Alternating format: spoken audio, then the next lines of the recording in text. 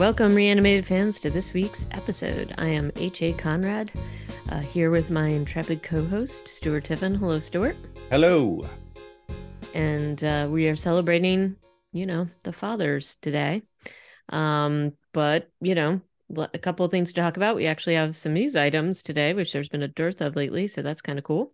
So we'll talk about those, and then we'll get into our recap review of Silo Series episodes 5 and 6. So that's Janitor's Boy, the Janitor's Boy, and the Relic. But before we get to that, in other Silo news, it has been renewed, as probably some of you may know, for season 2. And I think Hugh Howey put up some kind of an observation on Twitter, which was not exactly a revelation. Do you want to That talk about actually that, even Stuart? that like predated the announcement of the renewal, but Yeah. it's just this ongoing sort of series of observations where he points out that Guillermo del Toro has had 5 projects turned down in the last 2 months by studios. Mm. So, and in this tweet, Hugh Howey then just says, "Getting anything made is a miracle."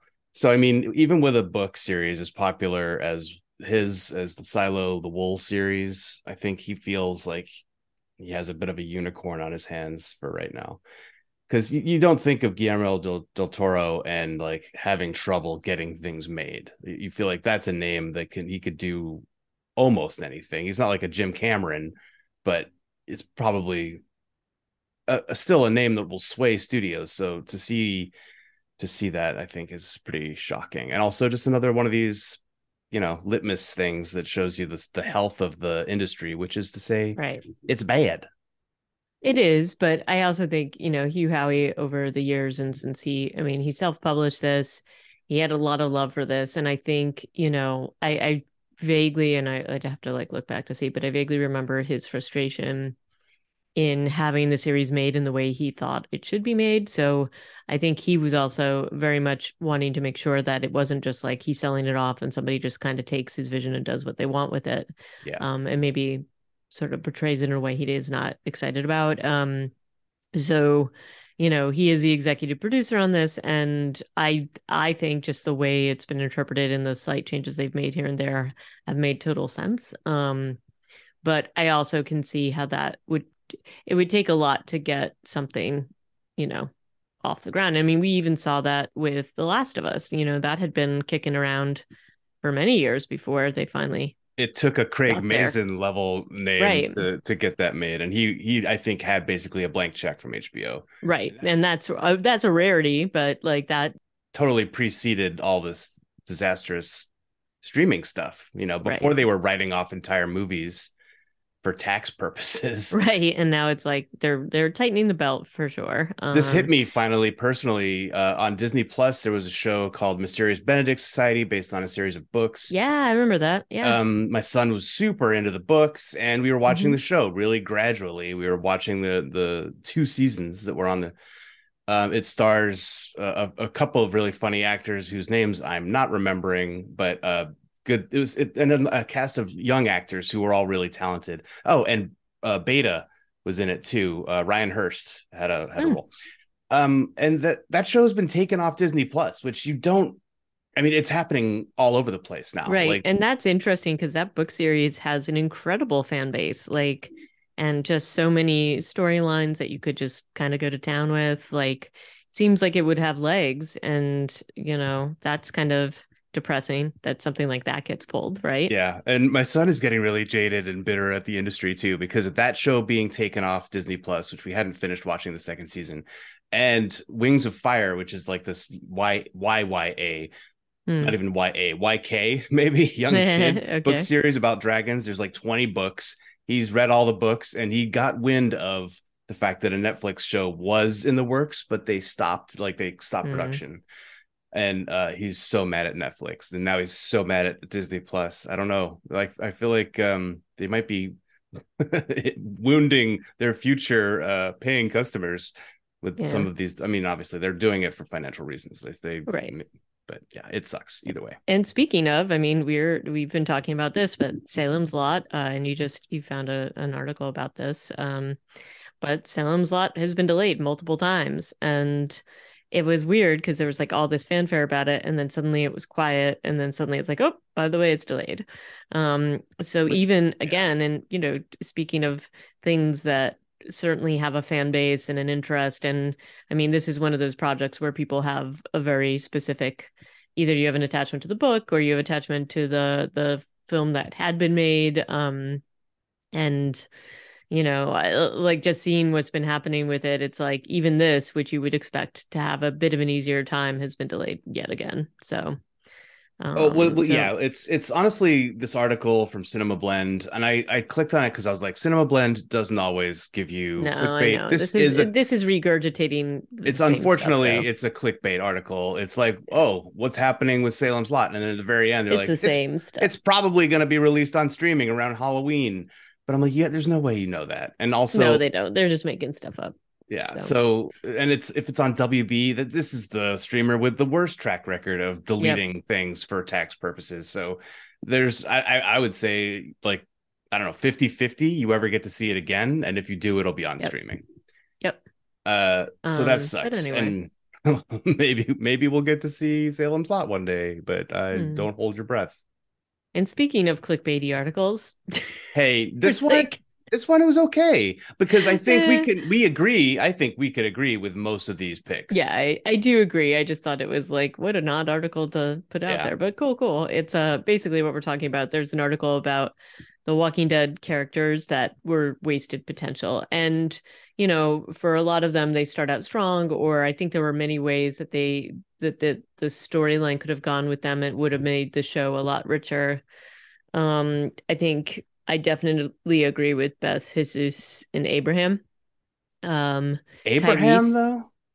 Like Well, okay, some of Abraham these I think they got their stories. They Abraham got got his some story, but it's stories. like they kind of couldn't decide what to do. Same thing with Tyrese. Tyrese, I feel like they did not take. I think Abraham got more of the full potential, but I feel like Tyrese is somebody that it was like just when it started to get interesting, they like yanked him off the show. And I don't know. I mean, in some of these cases, maybe it's something, maybe it had to do with like the actors' contracts and things like that. But Tyrese was one that I was really like, oh, you just did not do enough with that character like you should have. And that would kind of bum me out. I don't know. And then Carl's the obvious one, but Carl is like its own special something. I don't know. Um, Carl because was for other reasons, yeah. But yeah, so the way that they've organized this list too is one of the interesting things. It's like from 10th to first, right? And the first one or yeah, the 10th one is Henry. I would say both of yeah. those kids kind of got a little bit wasted, but they were also both there really to influence Carol's storyline. Right. And then the Yeah, other thing is, I mean, this is often the gripe we have in general, but just about how kids are written. And yeah, they didn't seem to know what to do with them on the show. And they always kind of infantilize them or make them either too adult or too young. And it's just never realistic. And then it's almost like they don't know what to do with them. So then they just kill them off or make their storylines really minimal. So I think that's especially what happened with Lydia. Like she had kind of like a cool main storyline for a while, and then they kind of like just let that peter out. yeah. She had And nothing. Like she was yeah, basically just defined by her relationship with her mother, and as soon as that was hmm, done, she was like, "Okay, we're done." yep. And what's interesting here is that they're missing the other teenage girl who was Carl's sort of love interest for a minute. What was her I don't name? remember her name though. Just survived somehow, girl, the one who ate a turtle. Yeah, Oh yeah. like she basically, I think she started dating someone. Like she started having an adult relationship, and she was killed by the Whisperers. Yeah, in one of those Oh, scenes. okay. But she at least had some story arc. Jesus basically had nothing. I'm not surprised that guy quit the show. Yeah. Um, Beth had one story arc. Most of the time, she was just there to sing, and it was a really good one in that hospital. And it was a bummer that she died, but I feel like they actually did that pretty well. It's just that it was so clear that she was wasted on the show up until that point. So Yeah, that and I mean, I thought that there would be more interesting things, like instead of making it just the Carol Daryl thing, because there was definitely that relationship between Daryl and Beth that I thought was kind of interesting. yeah, which Um, they'd only really worked on that season, also. right. And Jesus also, it's like he came out really strong out of the box. He was like this cool character, and then It was yeah, almost too cool. Like he yeah, had like they almost like just oversold it. But I mean, yeah, like using I just kung think fu on zombies, super cool for Walking Dead. Like, not something you see very much. And then they basically just, yeah, okay. Oh, you're gay. Okay, that's interesting. Are you gonna have a relationship? No, you're just gonna no, die. I know. It's sort of like, okay, that's just not. Anyway, so And then number one is Andrea, and we've talked a yep. lot about this. Yeah, And yeah, I mean, this is like the biggest disservice that they've ever done to Robert Kirkman. Just agree. taking this super cool character and making her as useless as they did. We don't need to go back down that road. We've No. trodden that path many times. But what a bummer for Well, and one fans. of the things I should point out with Andrea, especially with Beth, with Lydia, all these female characters, if you're talking about like their storylines, like these were cool characters that you could have built out and made a lot more independent. Like it doesn't just have to be the Carol or the Michonnes in the world. Like it's seeing these like different kind of perspectives. And it really felt like, and again, this is a big cast. I know it's hard to give everybody a bit of, it's hard to give everybody those storylines because they're trying to weave all these things together.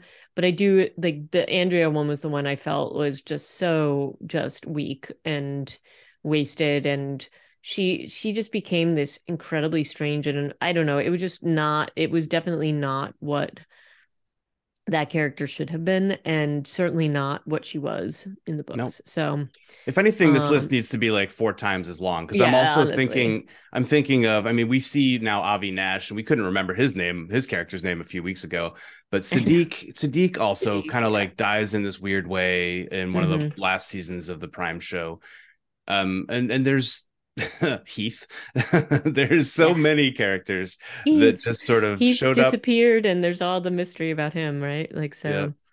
so. But especially with and I do think that for Carl, for Sadiq, for a lot of these characters, when they are written off or when they die or whatever, the thing that's really hard for me to deal with is that these people have been out here surviving and suddenly they're unable to take care of themselves out in this world. And Hmm. that, especially with Carl and Sadiq, really made me mad because it's like you could have written it in a way that made a lot more sense. You know what I mean? Like you could have done it in a way that sent them out in a like we have no idea how Carl got bitten. That didn't even make sense. Hmm. Um and then it's just like, well, it's to me, it's just not honoring the characters they are. And Sadiq was like, he had been out there surviving forever, and I don't know. So it annoys me. But I He guess such didn't is he the died in an okay way, and I guess they wanted to kill someone significant because I of know, but still, come yeah, it on. just felt like there were people who'd been on the show longer who could have just killed off, but they chose to kill off this guy who'd been on the show for like two seasons. Yeah, but um he was so good, and he had that whole thing with like I don't know. I oh, just that baby daddy triangle thing going on. yeah, but I just liked him in terms of the care of the people as a doctor in this world, and taking him out like that to me it didn't make sense, but After all a good. while, I'll yeah, the doctor death toll is just right. absurd on that show. And then the one name on this list that I'm like, I actually kind of don't agree with is Axel. Who cares? Yeah. I thought that was odd, but Like, yeah, you're a little bummed when he gets a headshot from a mile away by the governor, but also he's, okay. The prison, we didn't really expect the prisoners to hang out that long. He stuck around like one episode longer than the rest of the right. prisoners on the cast. But that's okay. That kind of rounds out that list. It's interesting. It makes you think a little bit, but it also makes you think, well, I would have maybe made it a list of 50 Right, characters true. True. who were done dirty. Mm. So yeah, that's that list. It's on Cinema Blend. Nope, that's no, it's on No, that's movieweb.com. movie web. And then finally, we have this article that is actors on actors from Variety, and it's two of our favorite people. I feel like Mm-hmm. interviewing each other. It's Stephen Yoon and Pedro Pascal. Did you have a chance to read through this? I did read through it and I thought it was really funny. They both are very much fans of each other, which is kind of adorable. And just talking about sort of their experiences. One of the most significant pieces of this, though, is their discussion about road rage in LA, which seems pretty bad. Hmm. On And 420, anyway. yeah, and it sounds like, that show Beef that Stephen Ewan is really, I don't know, hitting. checking off some boxes for some people, but recently, just even this week, I think there was an article that came out about air rage, which is how a lot more people have been like sort of acting out on flights, which to me is really terrifying just because you're kind of in an enclosed space with people and you can't really get away from them. Hmm. And I'm not sure, like, maybe it's because things are out of control and people want things they can control, and I don't know, but what they are describing in terms of like people like spitting out their windows and things like that. I don't know. Have you experienced this on the West Coast, Stuart, or are you not out there enough to see it? Yeah, every so often you witness a little bit of it. It happens. I guess the equivalent here in New York would be maybe the subway rage because I'm just not on the road enough to see it. But Wasn't there and it's just like the same. a trial that resulted in a murder charge against somebody for killing a guy on Yeah, a? it's not a trial yet. But yes, Was that in New York?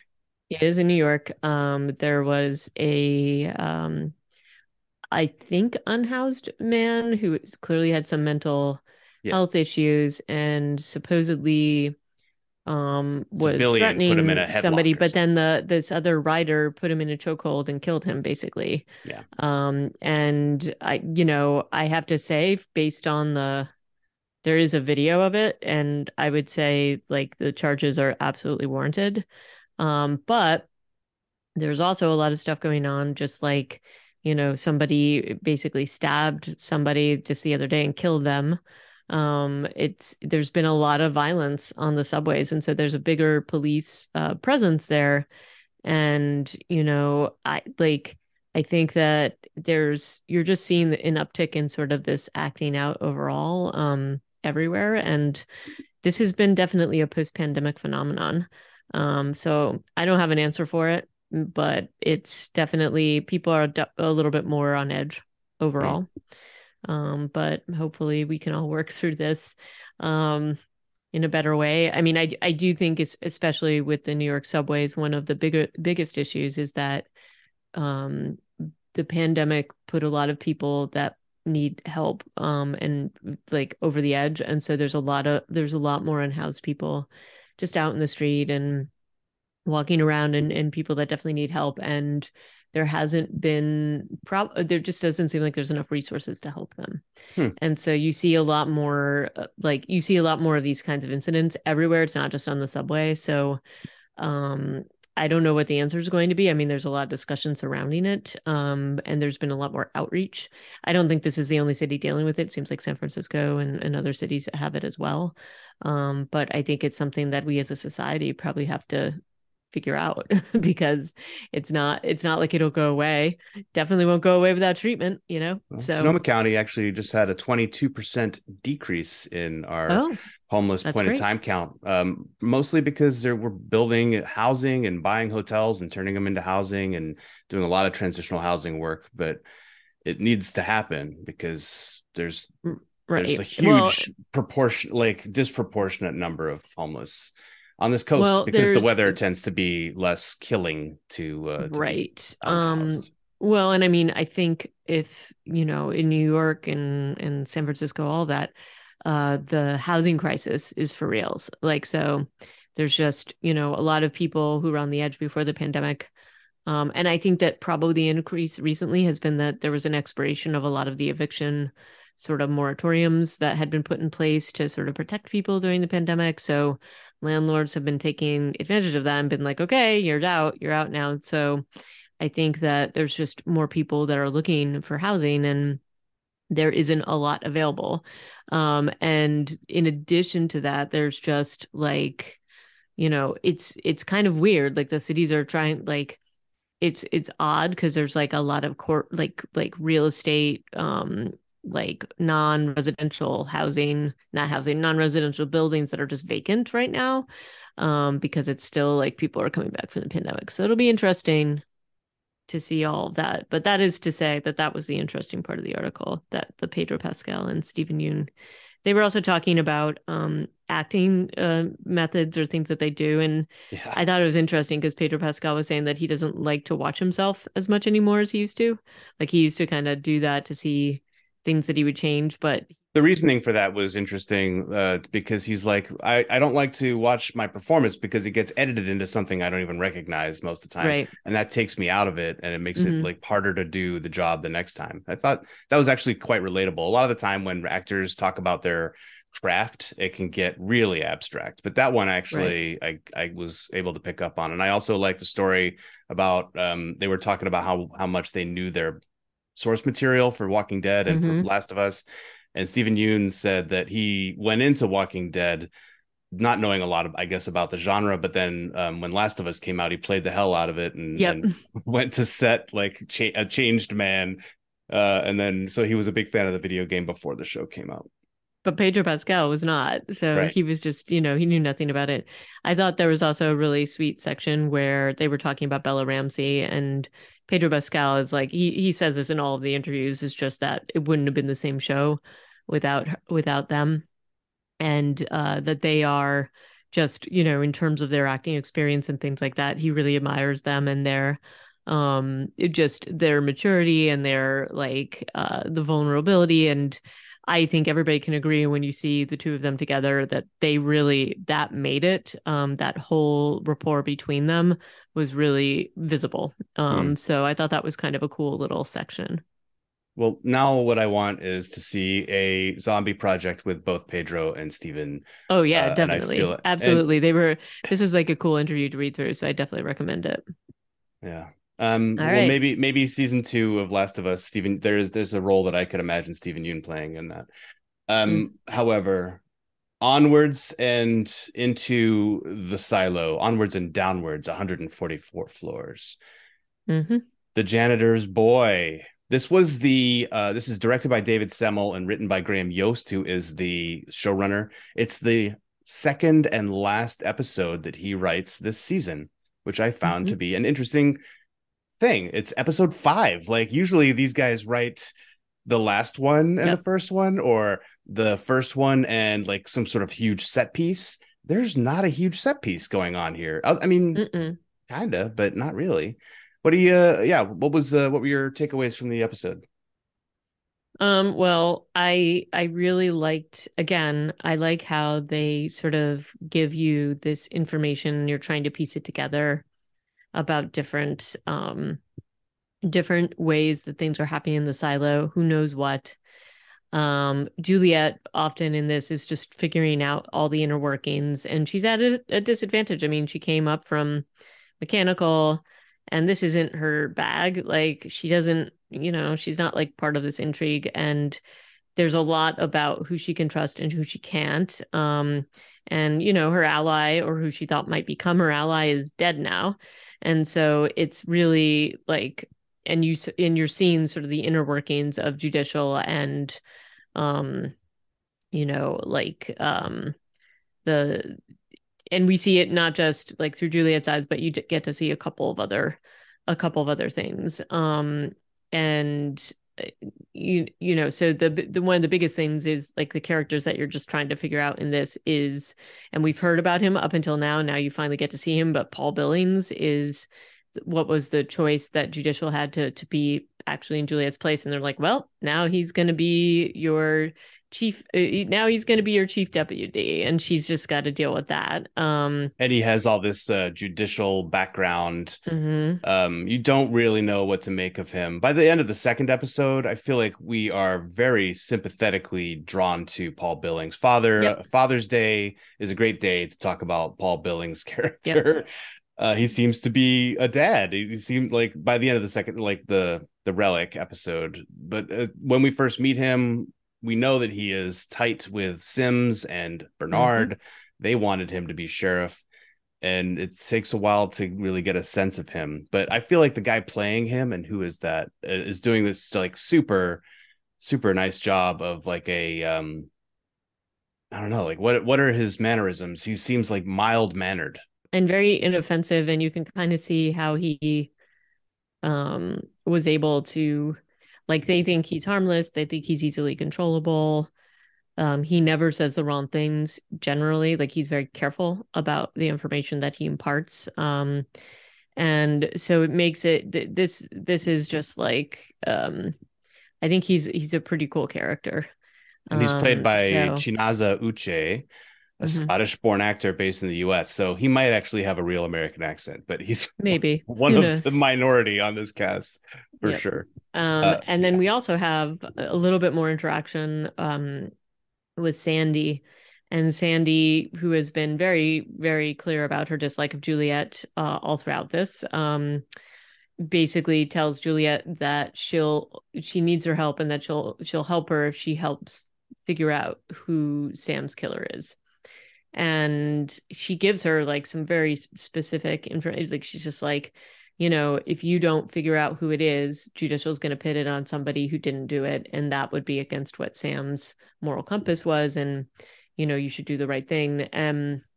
So that I thought was like an interesting exchange between the two of them, and they're I wouldn't say they're frenemies. They're sort of uneasy allies by you know um, just by virtue of the situation. yeah.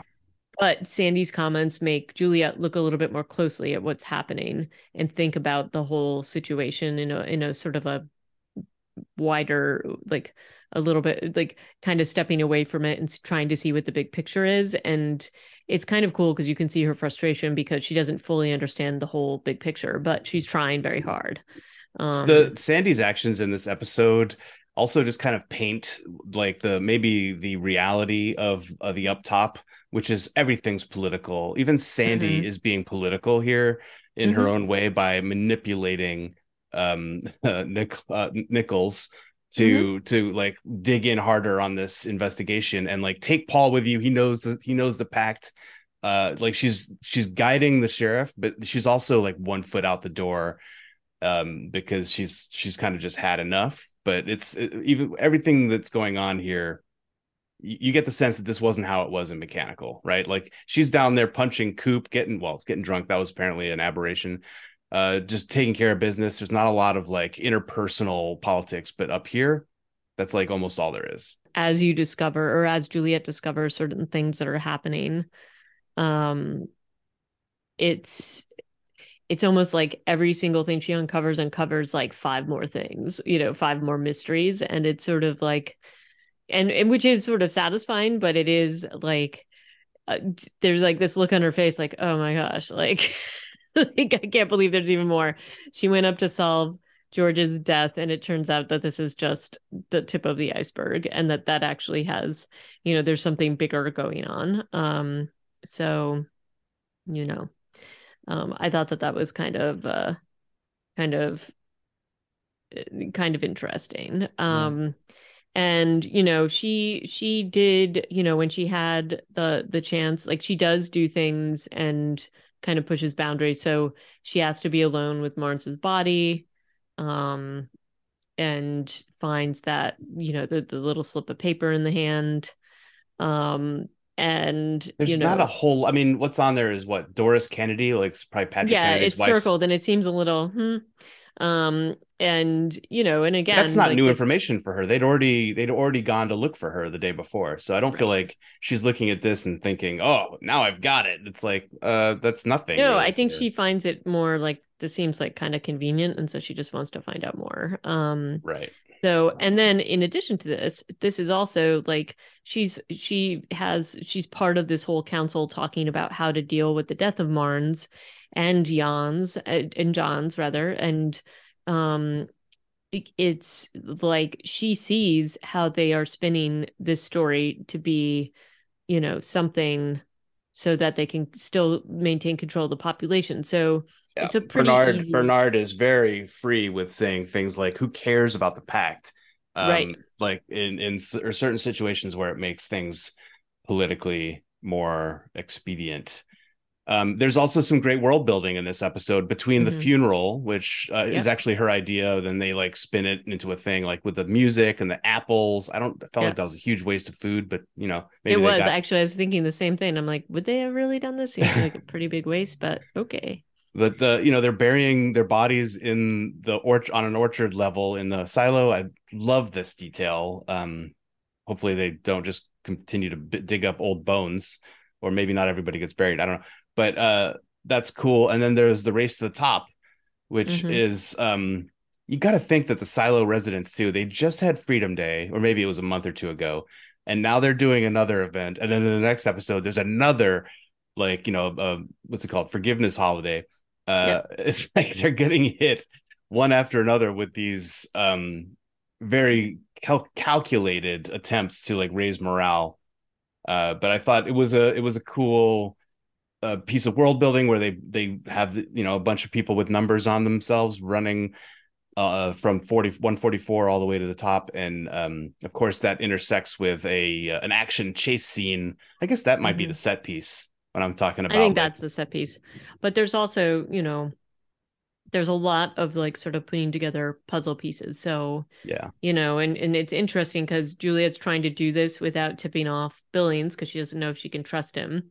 So supposedly they go off to like find out or sort of explore, is there evidence linking she doesn't tell him exactly what she's up to, and then and he he like doesn't has tell her, but he does admit that he went to judicial later right he after. does, but before he tells her, she's like, oh, you should go have lunch with your family and whatever. And Mm-hmm. what she's actually doing, she goes and checks out Kennedy's apartment. She finds some evidence, but then she's putting something together in her head, which is that Kennedy has not actually lived in this apartment for a while. Like it's because his wife had died, so they moved him to like a single quarters, and it's actually like this old couple. So somebody planted this evidence thinking Kennedy lived there. Um, and so she realizes that indeed they are trying to frame the wrong person. And she also has been given this like weird information that somebody else entirely is to blame for all this, and is thinking about Sandy's comment that some poor guy is going to get blamed, but also that they're trying to make her look bad, planted in Kennedy's thing, and say that he's the real person. So Yep.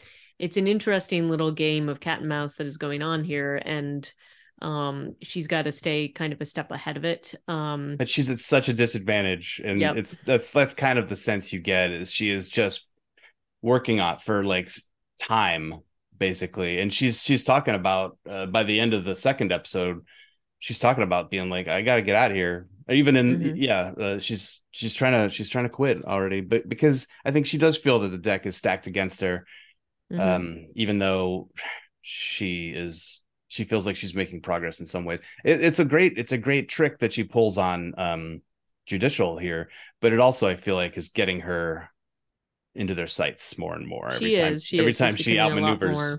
Yeah. Yeah, and and sort of in the midst of all this, she does run into Lucas again, who's been, there's like little weird respites where, she's trying to run down this mystery and then she keeps running into Lucas in the cafeteria. So of course he's going to be a significant piece of this. Yeah. I mean, if It you've read the book or if you've looked at the book synopsis lately, Lucas is a major Oh character. yeah, of course he is. I'm just saying, like from the viewpoint of somebody who doesn't know that. I mean, I Yeah. think it's pretty clear that he is. And again, he's talking about the movements of the lights in the sky, Yeah. which are the stars, and it's like, oh, how much have they lost? And that gives you also a little bit of a window into Mm-hmm. what the world is in the silo. It doesn't seem like they have much history, and that's been kind of forbidden. So they've lost a lot of science and other things. And that's kind of an interesting little tidbit of information. And then, She goes down to the she goes all the way down. She takes right, a couple days off toward the end of right. the episode. I mean, she's also been like, she's gone after Trumbull, and he's tried to throw her off the stairs, which was Mm-hmm. a bit fraught. Yep. But He breaks eventually his finger. breaks his finger to get, and then gets pulled up by some of the runners. Yep. Like, you know, Trumbull obviously not the best or the most subtle member of judicial. And I think Sims sees that later, and after accepting him as his shadow, Kills um him.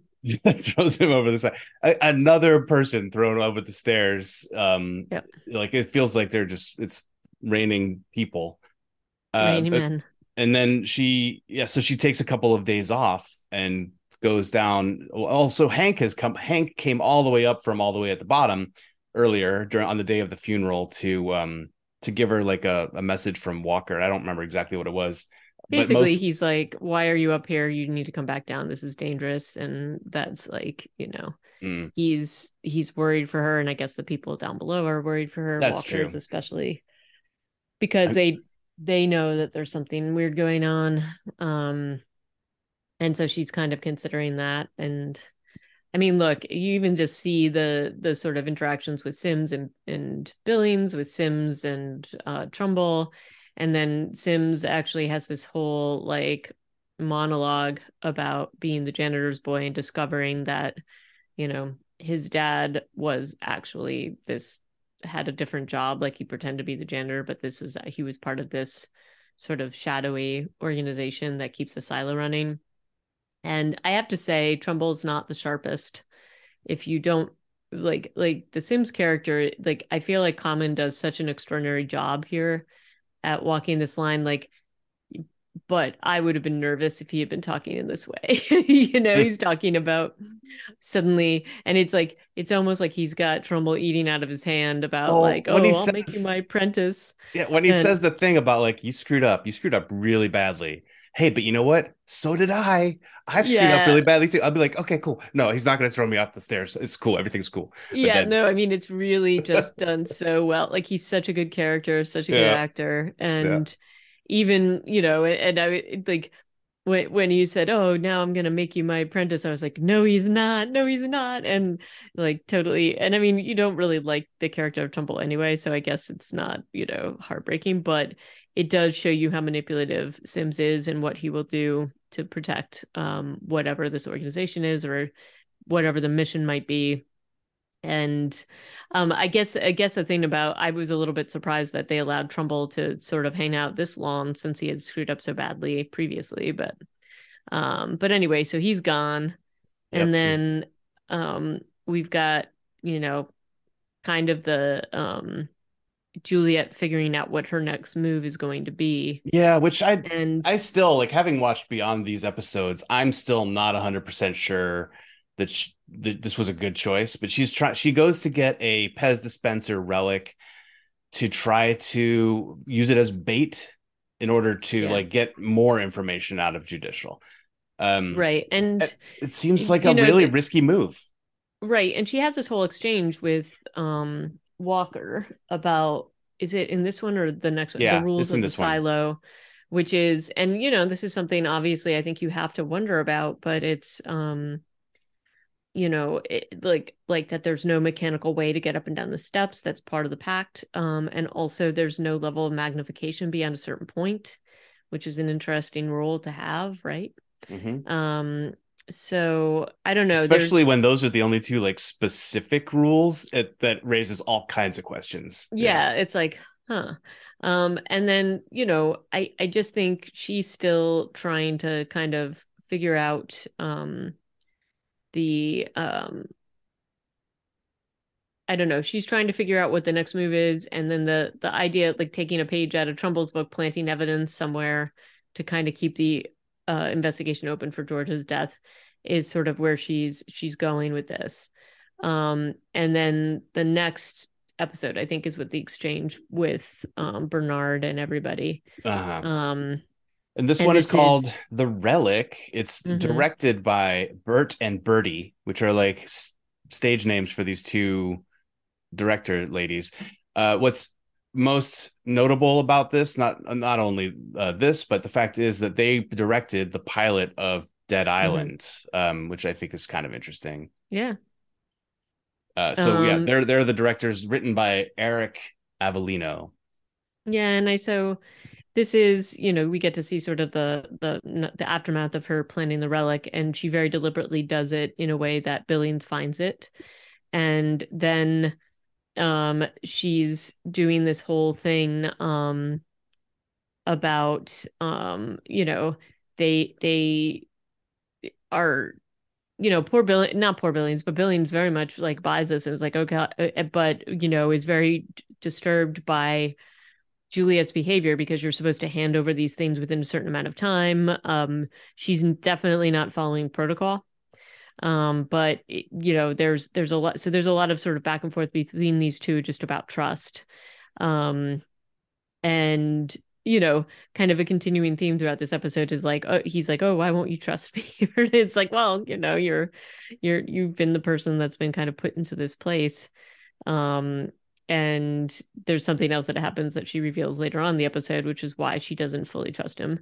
Well, that's But just leverage that she has against him yeah, it more than is, but it's anything. also she makes a good point because he knows the pact. Like Billings knows the pact. He comments on it. He talks about protocol, all the things that you're supposed to do, and basically is like, "Oh, I'm very much by the book." And then it's revealed that he has the syndrome, which is basically almost like a degenerative medical condition that people seem to get in the silo, and it disqualifies you from having these positions of power.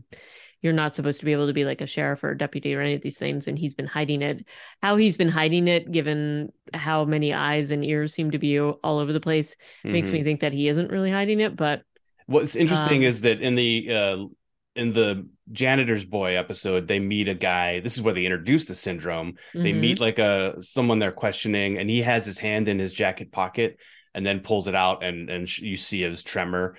mm-hmm. And Billings has his hand in his jacket pocket in almost an identical way, like you see Yep. it in this episode. And I thought that was a really good piece of direction, even though Yeah. it's two different directors. So I thought that was cool.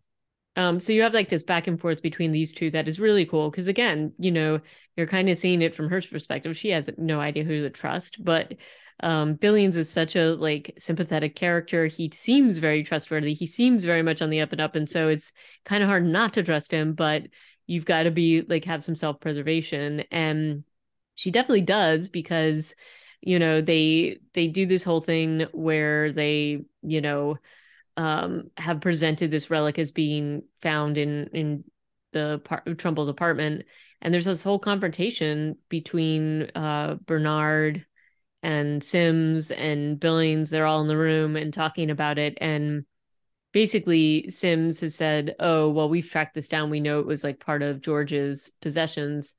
And Bernard covers for her, and it's very clear that he thinks he's lying on her behalf, I think. And says, "Oh, well, couldn't Trumbull have been part of the team that recovered this? Couldn't he have taken it?" And this is the like it's a very mysterious support that Bernard has for Juliet because you don't trust it because he was so vehement about not putting her in the sheriff's place, that she was a thief, that she stole this heat tape. Like he says this multiple times to Barnes Mm-hmm. and or Marnes rather, and like then for him to be stepping up and supporting her here, it's like, well, what's changed and what advantage does he get from doing this? Yeah. So it's a really interesting exchange, and she kind of gets out of this by like the skin of her teeth. um it's and it's she it's also real counterpoint to Sims, who's just like boiling over mm-hmm, and wants to, like, as soon as they even produce this Pez dispenser in Judge Meadows' office, who we finally get to meet in this episode. um he is just this presence in that office mm-hmm, that is unsettling, and the judge looks to him and asks him questions maybe a little more than a boss would, I feel like. And he is immediately, he looks at the Pez dispenser and says, that's not Trumbull's. Like he just mm-hmm. knows this. It was interesting. um yeah, that in confrontation between, not even confrontation, that meeting between the sheriffs and the judge, and then the subsequent meeting with the mayor and Sims, it is a very interesting counterpoint for Bernard to come in and kind of save the day. And Billings really takes her to task for kind of Mm-hmm. throwing him under the bus, Yep. which is when he says, I've got a family, I've got a kid. And then we get to meet them as he like delicately goes downstairs, and his wife doesn't even want him holding the baby. His hands are shaking so much. Yep. It's um a mess. and then we also have, I mean, then the other sort of significant sort of confrontations within this are Mm. with Nichols and Miss Jackson. Regina, who is the person that had, she's a relic dealer, and it turns out was also George's lover. Um, Yeah. and and I'm it turns wondering about the out, casting of this actor. She's so pretty. yeah, They try to make her into like a crazy cat lady. I'm like, I'm not buying it. She's too she's still pretty. really beautiful. Yeah. Um, and the cool thing is that we get to see two different interactions between Juliet and Jackson. The first one is like she's stonewalling them. she really just is like, I'm not going to give you this information. And then she goes back again to confront her alone.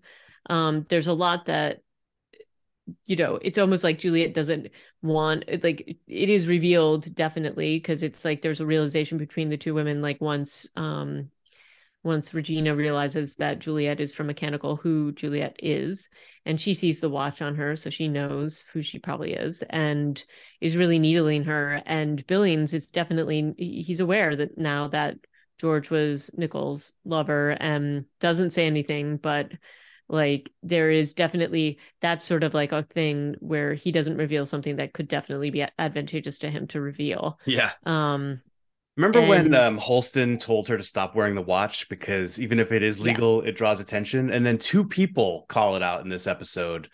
Sims right. does too. And like it does only seem to get her into trouble. I don't know. Like, why are you continuing to wearing this thing that sort of exposes you as this, having this attachment?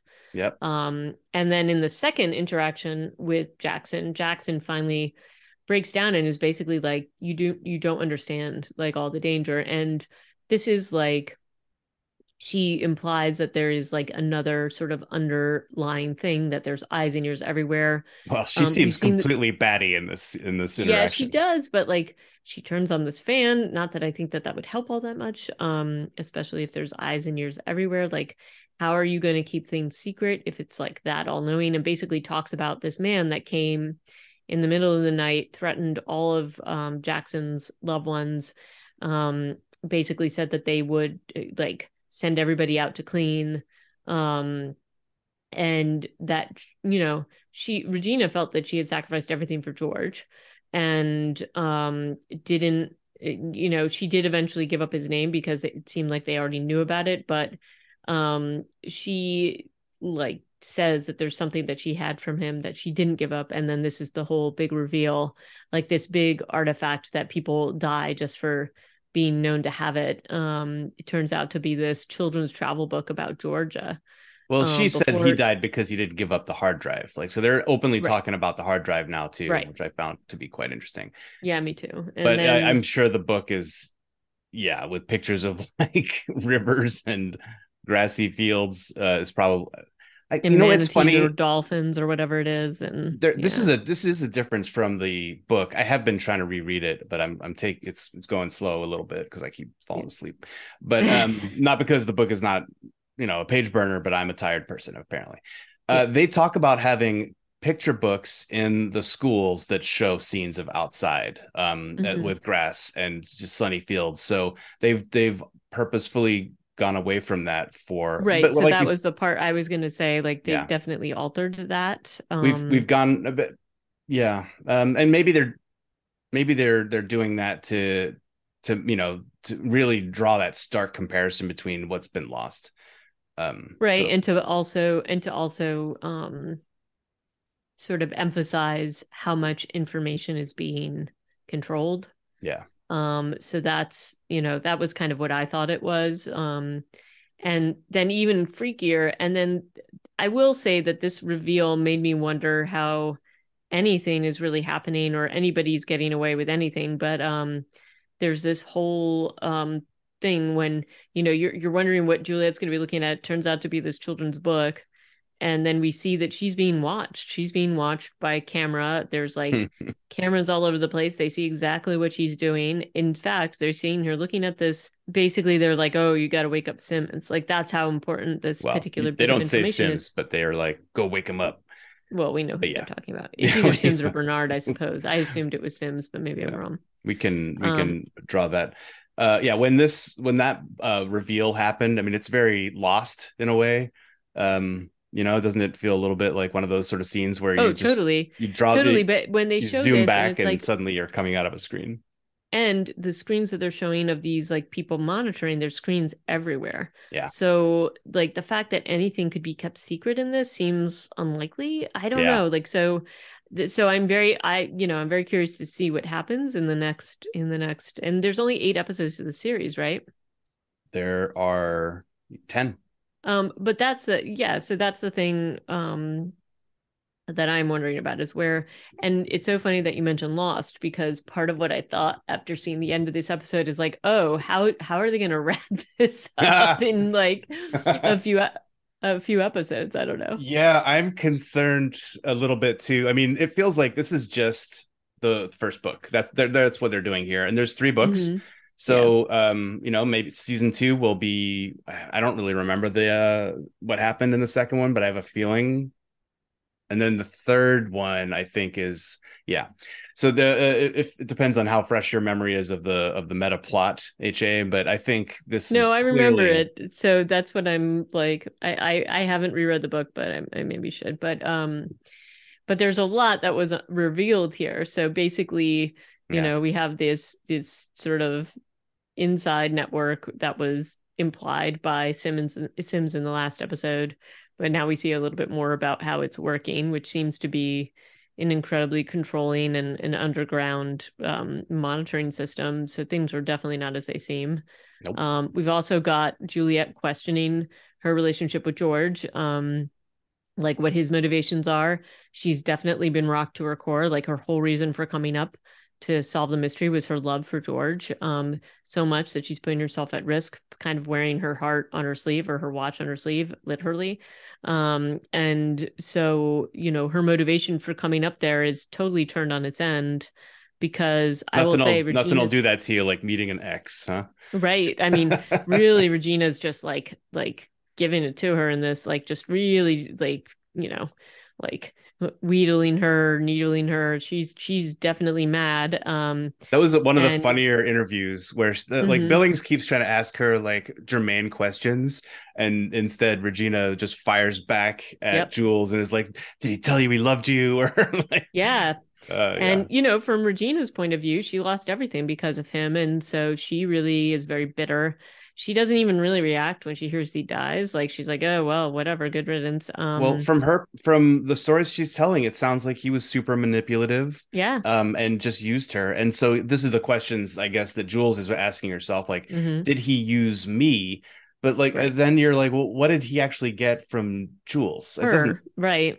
yeah. So it's So not so super clear. anyways, so but it sort of like this is the thing that I do think that I think the series has been doing a great job. It's like it is revealing these things, so everything you thought was true is not, and so it's leaving all these mysteries and things that have to be explored.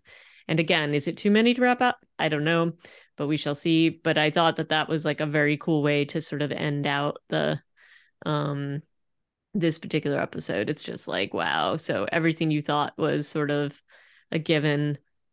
Because then it's like, well, how much they must know so much more about everybody. They must have known a lot about Holston. Holston clearly knew enough about them because he kept, these little notes that he wrote about putting more flowers in front of the mirror. Hmm. Like it implies that he definitely knew that there was a camera monitoring it and that was supposed to block their view. Yeah. So it's interesting. So I'm again very impressed with the acting, with the writing, and the storytelling in this series. So hopefully they have enough wherewithal to wrap this up in a good way. Yeah.